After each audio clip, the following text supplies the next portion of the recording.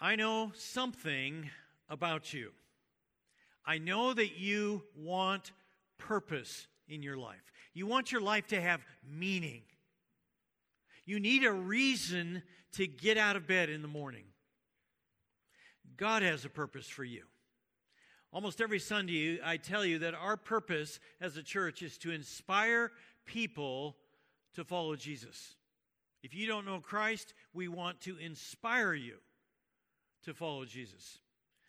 We want everyone who engages with our church online or in person to follow Jesus, be changed by Jesus, and be on mission with Jesus. What does it mean to be on mission with Jesus? It comes from Jesus' words. Jesus said, "Follow me, and I will send you out to fish for people." You follow me, and I will change you so that you can be on mission with people. Now, some synonyms we can use for being on mission with Jesus might be: see yourself as a full-time minister for Christ everywhere you go. Make a difference in the world for Christ. Serve people for Christ. Whether you're a student, single, married, divorced, widowed, parent, or empty nester, you are a representative for Christ wherever you go. Jesus was raised from the dead, and he's alive, and he lives in you, so you can be on mission with him. So if you're a follower for Christ, you are called to be on mission with Jesus. This is the second in our series called Being a Minister for Christ. We're looking at Paul's instructions to Timothy on how to be on mission with Jesus, how to be a minister for Christ. So let's go through the time tunnel to see if we can experience what Timothy must have experienced when he received this letter from Paul. When I began my ministry, pastoring the church in Ephesus, which was the largest and most influential church in the world at that time, many people felt like I was too young. Barely 30 years old, they didn't think I had enough experience to do the job. Others pointed out that I was an introvert and that I couldn't do this job that involved being with people all the time. Others said, your health isn't very good. You're frail. You get colds a lot. I'm no match for the challenge. Now, they may have been right, but I want to share a turning point in my life. It was when I received a letter from the Apostle Paul. Paul was in prison in Rome. I first met him when he came through our town, Lystra, as a teaching apostle. I learned about God from my grandmother and my mother, but Paul was the one who kind of closed the deal with me in my relationship with Christ and taught me how to be on mission with Jesus. He was the one that I suggested that I take the church in Ephesus. I was young and I was new to this whole thing and would have never done it if it wasn't for his encouragement. I was feeling overwhelmed with my responsibility when I received this letter from Paul. Emperor Nero was emperor of the Roman Empire. He hated Christians. So Paul knew that he was a marked man. Sensing that God was going to take him home soon, he turned his focus to discipling me and other people like me. As I read the letter, I learned that he was lonely. He felt like all other Christians had abandoned him in Rome. He said at his pre-trial, not one believer spoke in his defense. He was pretty certain he was going to lose his case and be put to death. So he wrote to me, "The time for my departure is near. I'm going to be put to death. I have fought the good fight. I have finished the race. I have kept the faith. I thought, no, Paul, you're not done. You're not finished. We still need you. As I read that letter, little did I know it was the last letter I would receive from Paul. In fact, it was the last letter Paul would ever write. My eyes mist up every time I think about it. It is the most moving letter in the New Testament, at least for me. He wrote his final words of advice to me. So let's stop and come back through the time tunnel to today. 2 Timothy is not a letter just for pastors. God preserved it in His Word for all of us on how to serve Christ. If you've given your life to Christ, you are on mission for Jesus. At work, at home, at school, wherever you go. This letter gives you instructions on how you can make the biggest impact for the world. For you are called to be on mission with Jesus. In the first verses of this letter, Paul shares 4 major influences to being on mission for Jesus. First, be grateful for your parental upbringing. Timothy writes, Paul writes to Timothy, I'm reminded of your sincere faith, which first lived in your grandmother, Lois, and in your mother, Eunice, and I am persuaded now lives in you also.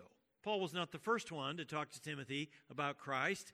He learned about the Scriptures from his grandmother and his mother. If you're a parent or a grandparent or hope to be one someday, don't overlook the importance of the influence you can have on your child spiritually.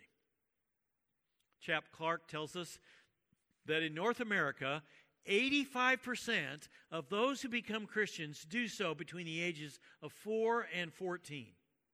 And of those who commit their lives to Christ after 14, the vast majority say they do so as a result of seeds sown in their hearts when they were younger. As people in Christ Church, that should be like a neon light to us. It's like saying, folks, nearly the whole game is children and youth.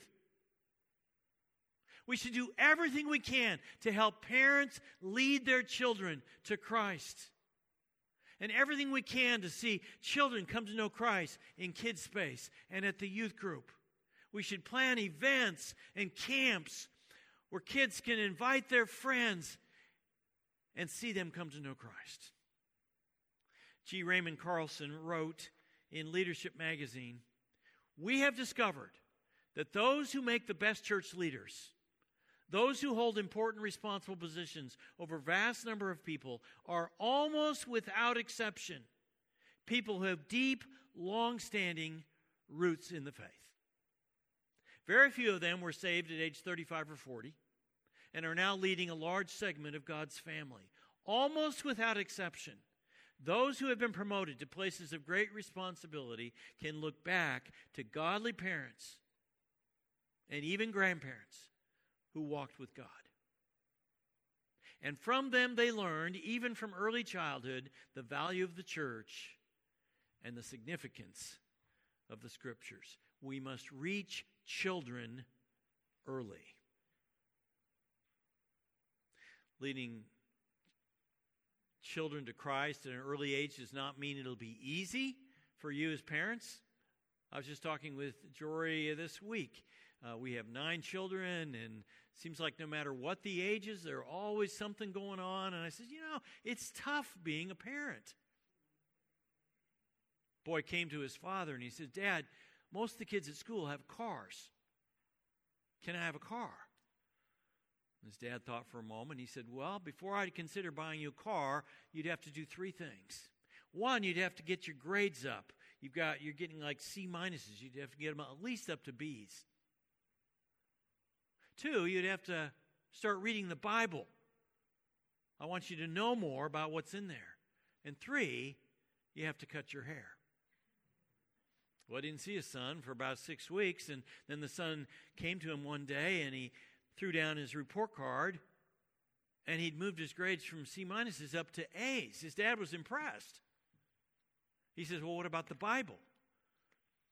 And he rattled off the Ten Commandments, the Beatitudes of Jesus, and some of the parables. And his dad, again, was impressed. He said, what about your hair? He said, Dad, I've been looking at some of our picture Bibles, and Jesus had long hair. His dad said, yeah, and did you also note that he walked everywhere he went? You say, well, I didn't grow up in a Christian home. My parents didn't teach me much of anything about God. Yes, but they helped you figure out who you were as a person. Maybe helped you decide where to go to college and what vocation to pursue.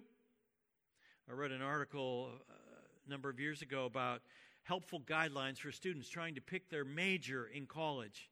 It said if you graduate with a science degree, you ask questions like, why does this work?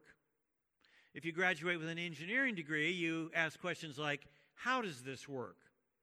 If you graduate with an accounting degree, you ask questions like, how much will this cost? If you graduate with a liberal arts degree, you ask questions like, would you like fries with that? I mean, seriously, we have lots of students graduating today with no job in store with the degree that they got.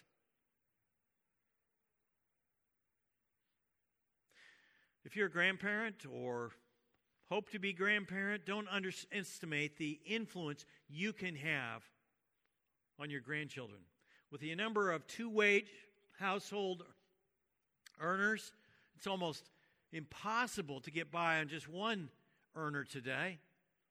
We have many parents who are overextended, overcommitted, and overwhelmed. According to George Barna, religious pollster, many Christian youth in good Christian homes spend fewer than 4 minutes a day in meaningful conversation with their mothers and less than 3 minutes a day talking with their fathers. Into this reality step grandparents, who usually have more time. Grandparents, carve out time for your grandchildren, particularly looking for what influence you can have on them spiritually. A second major influence for being on mission with Jesus is to find a discipleship relationship or group. Timothy was discipled by Paul. Paul writes, to Timothy, my dear son, I thank God whom I serve, as my ancestors did, with a clear conscience. As night and day, I constantly remember you in my prayers. He didn't just disciple him, he prayed for him daily, recalling your tears. I long to see you so that I may be filled with joy. Paul was a good friend to Timothy. We have a number of discipleship groups in our church. The groups typically meet for a year. They study a discipleship book or two. They pray for each other, and they usually become great friends. I meet with 3 guys in such a group. I met with a different 3 guys last year. There are a number of leaders in our church that are actually looking for people to be in their discipleship groups. If you're interested, let me know. Of course, we have women's discipleship groups too. A third major influence on being on mission with Jesus is be passionate about your gifts, passions, and story. Paul writes, Paul, an apostle of Christ Jesus by the will of God. So Paul was chosen as an apostle by Christ. That's how he served Christ. All of us are given gifts to use in serving Christ. So Paul writes to Timothy, for this reason, I remind you to fan into flame the gift of God, which is in you through the laying on of my hands. So Paul prayed with Timothy, and he received spiritual gifts. God gives us gifts to use in service to him. It's important that we know what our gifts are. I talk about these in our starting point class. I hope to schedule one as soon as we get a little further past COVID. God also gives us passions. God usually calls us to serve him in areas that we are passionate about.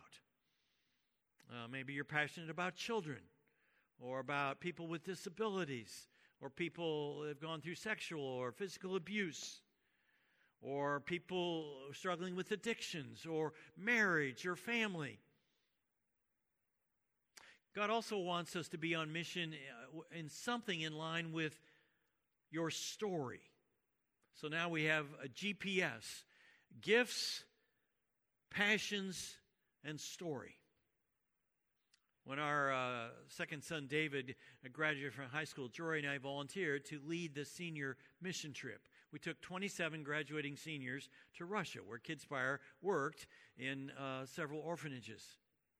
Our son, David, on that trip, was so inspired or moved by the needs of orphan children that he decided to become a doctor. And he would give some time each year to helping with the neediest kids in the world. That same year, Jory and I went to Vietnam to adopt our 8th child, Jamie. While we were there, I got a call from Julie Yang, a member of our church. She was frantic in Kauai.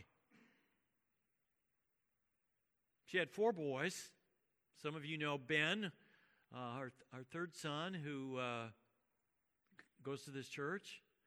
Then her youngest son, Andrew, was 8 at the time. He had gone up in a helicopter ride, and it crashed, and he died. She said, "Ron, can you come and help me? Can you do the memorial service?" And I said, "Sure." So I flew back. So Jory and I asked our oldest son, Tad, to take my place in Vietnam. And there, he was so moved by the plight of orphans that he determined that when he finished law school, he would work with Jory in KidSpire. That is part of his story and how God's helped him to be on mission with Jesus. So the first major influence in being on mission with Jesus is our parental upbringing. The second is being in a discipleship relationship or group. The third is our spiritual gifts, passions, and story. And the final influence on being on mission with Jesus is to be confident in the power of the gospel. So Paul writes, "For the Spirit of God does not make us timid." Timothy tended to be timid, but gives us power, love, and self-discipline. Paul writes to Timothy, "So do not be ashamed of the testimony about our Lord." It's easy in our culture where we're taught that we're not supposed to talk about God, lest we be insensitive to other people, that we stop talking about Christ. Paul says, don't do that. Paul goes on, "And do not be ashamed of me, his prisoner." He realized it was possible that some people might be ashamed that Paul, the leader of the church, was in prison. It's possible for us to be proud of Christ, but ashamed of other Christians because of what they say or do. Paul says, don't do that. When the consequences for spreading the gospel are persecution, imprisonment, martyrdom, being canceled, or losing your job, it's easy for Christians to become afraid to talk about Jesus. Paul says, don't do that. Be confident. He says to Timothy, "Rather, join with me in suffering for the gospel by the power of God." There's power, he says, so you can be confident. "That is why I am suffering as I am. Yet this is no cause for shame, because I know whom I have believed." This is one of the famous verses in 2 Timothy. "And am convinced that he is able to guard what I have entrusted to him until that day." Paul writes in Romans, "I am not ashamed of the gospel, because it is the power of God that brings salvation to everyone who believes." Paul says he's not afraid to talk about the gospel because it's powerful. It changes lives. And it is for all who believe. We're taught in our culture that if you're born in a certain country, you're a Muslim. If you're born in another country, you're a Hindu. Paul says, no. Christ is for everyone in every country. The gospel is powerful because it saves us from our sins. Paul writes, who has saved us? The gospel is powerful because it saves us to live holy lives. The gospel doesn't just grant us forgiveness of sins, but it gives us power. We serve a living Christ. We have his resurrection power inside of us. So Paul writes to Timothy, he has saved us and called us to a holy life. We're supposed to be holy because God is holy. Not because of anything we have done, but because of his own purpose and grace. This grace was given us in Christ Jesus before the beginning of time. But it has now been revealed through the appearing of our Savior, Christ Jesus, who has destroyed death and has brought life and immortality to light through the gospel. When we serve Christ, we may feel like nothing is being accomplished. Sometimes it seems so difficult. But God promises us that when we share Christ, it'll never return void. In 1921, David and Svea Flood felt called by God to become missionaries, and they went to Africa, to the Belgian Congo. When they got there, they were from Sweden, and they met another Scandinavian couple, the Ericsons. And together they decided to go from the mission station out to a remote area. They came to a little town called Ndolera. But they were forbidden by the tribal chief of living there. And so they went about a half mile up the road and built their mud huts. They had no contact with any people. The only contact they had was a little boy that the chief allowed to go visit them once a week to sell them chickens and eggs. And Svea Flood, a tiny little woman, 4'8", she decided, if this is the only contact you're giving us, God, I'm going to do everything I can to lead this boy to Christ. And over a period of weeks, she did that. And he became a Christian. There were no other encouragements, though. Meanwhile, malaria was really bad at the time. I don't think we had a vaccine for it yet. And the Ericsons got quite sick, and they finally gave up. And they left. And so it was just the Floods in Ndolera. And Svea got malaria more than once. And then she was pregnant. There they were, alone, in their little hut. The tribal chief was kind enough to allow a midwife to assist her. And she gave birth to a little girl. They already had a little boy, and they named this little girl Ina. Well, Svea didn't do very well after the birth. The birth was difficult. She'd already had bouts with malaria, and 17 days after Ina was born, Svea died. At that moment, something snapped in David. When he picked up his two kids, he went back to the mission station, and he handed a little Ina to the Ericsons. He said, you take care of her. I obviously can't. God has ruined me, and I'm going home to Sweden. And so that day he gave up his calling to be a missionary and gave up following God. Within 8 months, the Ericsons got another sickness. I don't know what it was exactly, but they felt like they could not take care of Ina anymore, and they gave her to an American missionary couple. And they changed her Swedish name to a more American name, Aggie. And when she was 3, they took her home to the United States.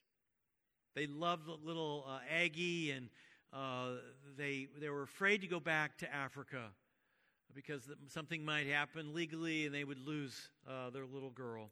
So they transitioned from missionary work to pastoral work. And Aggie's father was a pastor in South Dakota. That's where she grew up.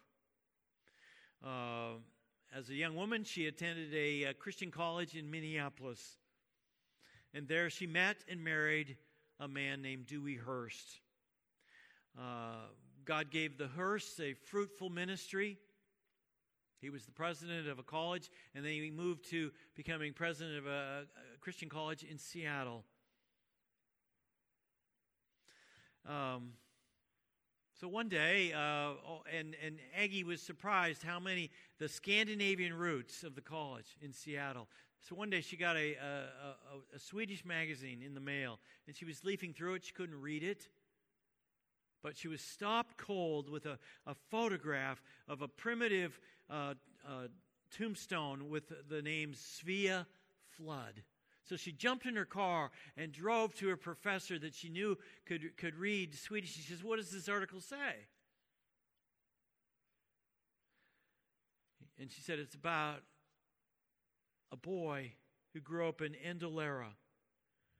And he was led to Christ by a woman named Svea Flood. And then she died after she'd given birth to a little girl.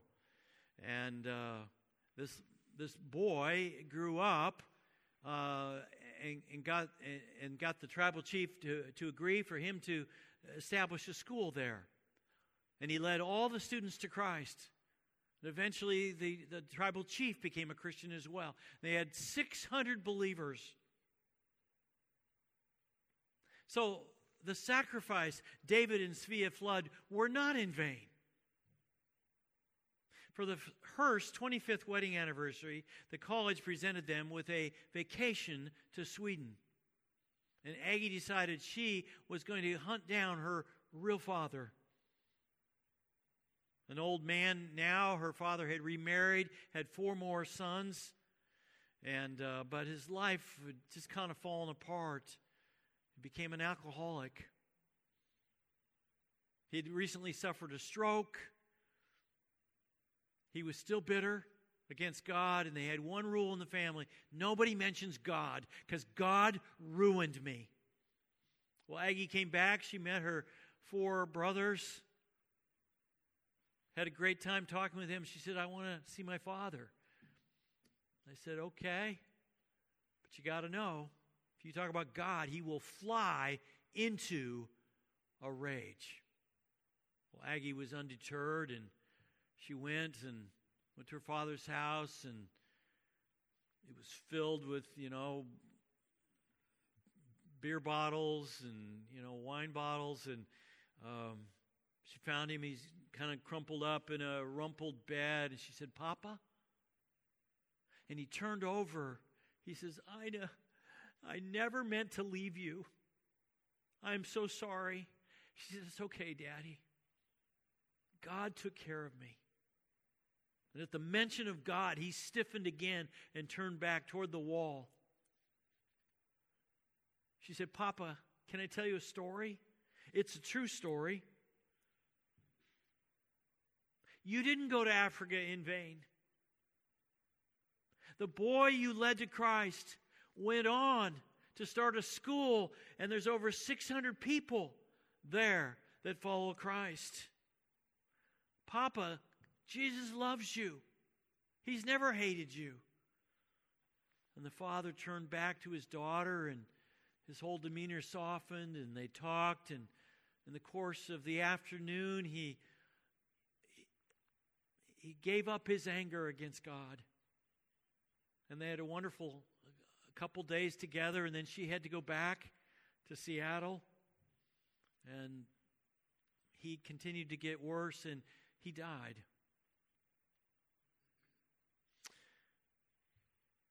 A few years later, the Hursts were attending a conference in London, and a man from Zaire got up to speak, representing the 110,000 believers in that country. Zaire, it was the new name for Belgian Congo. And after she spoke, Aggie went up to talk to him. He says, "Do you by chance know David and Svea Flood?" He said, "Of course. They led me to Christ." And he said, Svea is one of the most famous people in the Christian community in our country. Everybody honors her, reveres her. You've got to come back and visit our country because she is one of the most respected people in our country. David and Svea Flood were on mission with Jesus. They thought they'd accomplished nothing. But as a result of their efforts, thousands of people became Christians in what was formerly the Belgian Congo, then became Zaire, and today is known as the Democratic Republic of the Congo. Like the floods, you are on mission with Jesus. The first step to being on mission with Jesus is to give your life to Christ. And you can do that right now as we pray. Father, thank you for David and Svea Flood serving you. We thank you for the Apostle Paul serving you. We thank you for Timothy being a minister for you and how you worked through all of them, spreading the news about your Son, Jesus Christ. And Father, we want to be on mission with you, and we commit ourselves to that this week. And I invite you to pray right now. If you want to be on mission with Jesus this week and the rest of your life, tell him that. Everywhere you go, you're going to be a representative for Jesus Christ. And if you've never given your life to Christ, you can ask him right now to come into your life, forgive your sins, and tell him you want to be on mission for him. You pray.